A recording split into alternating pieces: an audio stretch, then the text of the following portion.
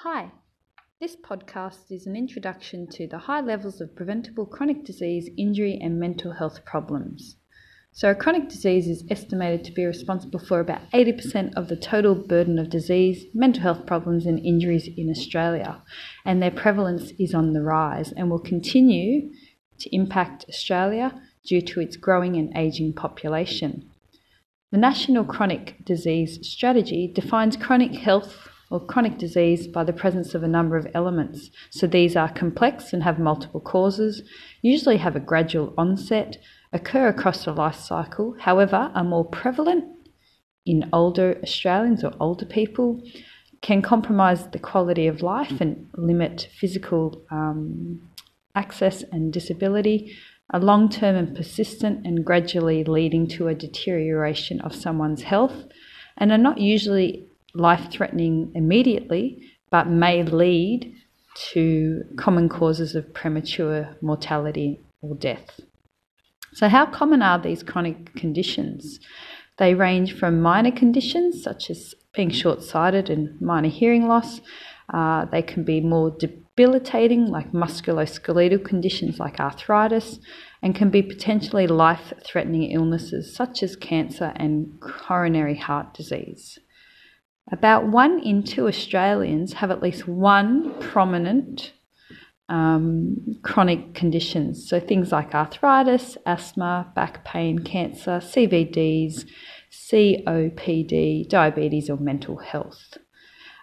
It estimated that over a quarter of Australians, nearly 1 in 3, aged over the age of 65, had 2 or more chronic conditions. So you can see how this can lead to issues with older people and their access to services or the use of services. So about 1/3 of the disease burden experienced by the population could be prevented by reducing modifiable risk factors. So these include both behavioural and biomedical. These factors include things like tobacco use, high body mass index, so we're talking weight, alcohol use, physical inactivity and high blood pressure. Now, as we know, the ATSI people do experience poorer health and worse health outcomes than other Australians, and they generally have higher rates of chronic disease. Increasing prevalence of chronic conditions have also been attributed, so that means they've also been caused by better early detection and improved treatments for diseases that actually can cause premature death. So again, things like smoking or poor diet are preventable and can help reduce the burden of these conditions. As our population ages and treatments improve, this is actually contributing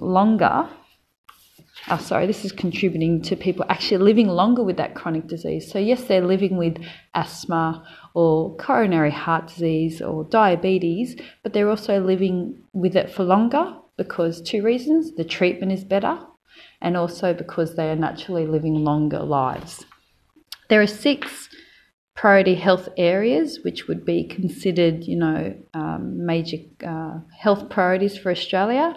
So this is cardiovascular disease, cancer, and these are the 2 that we have to all study in New South Wales. So everyone in this doing PDHPE will have to study cardiovascular disease and cancer, and you will get to choose one of your own. And the others are diabetes, respiratory disease, injury, mental health problems and illnesses.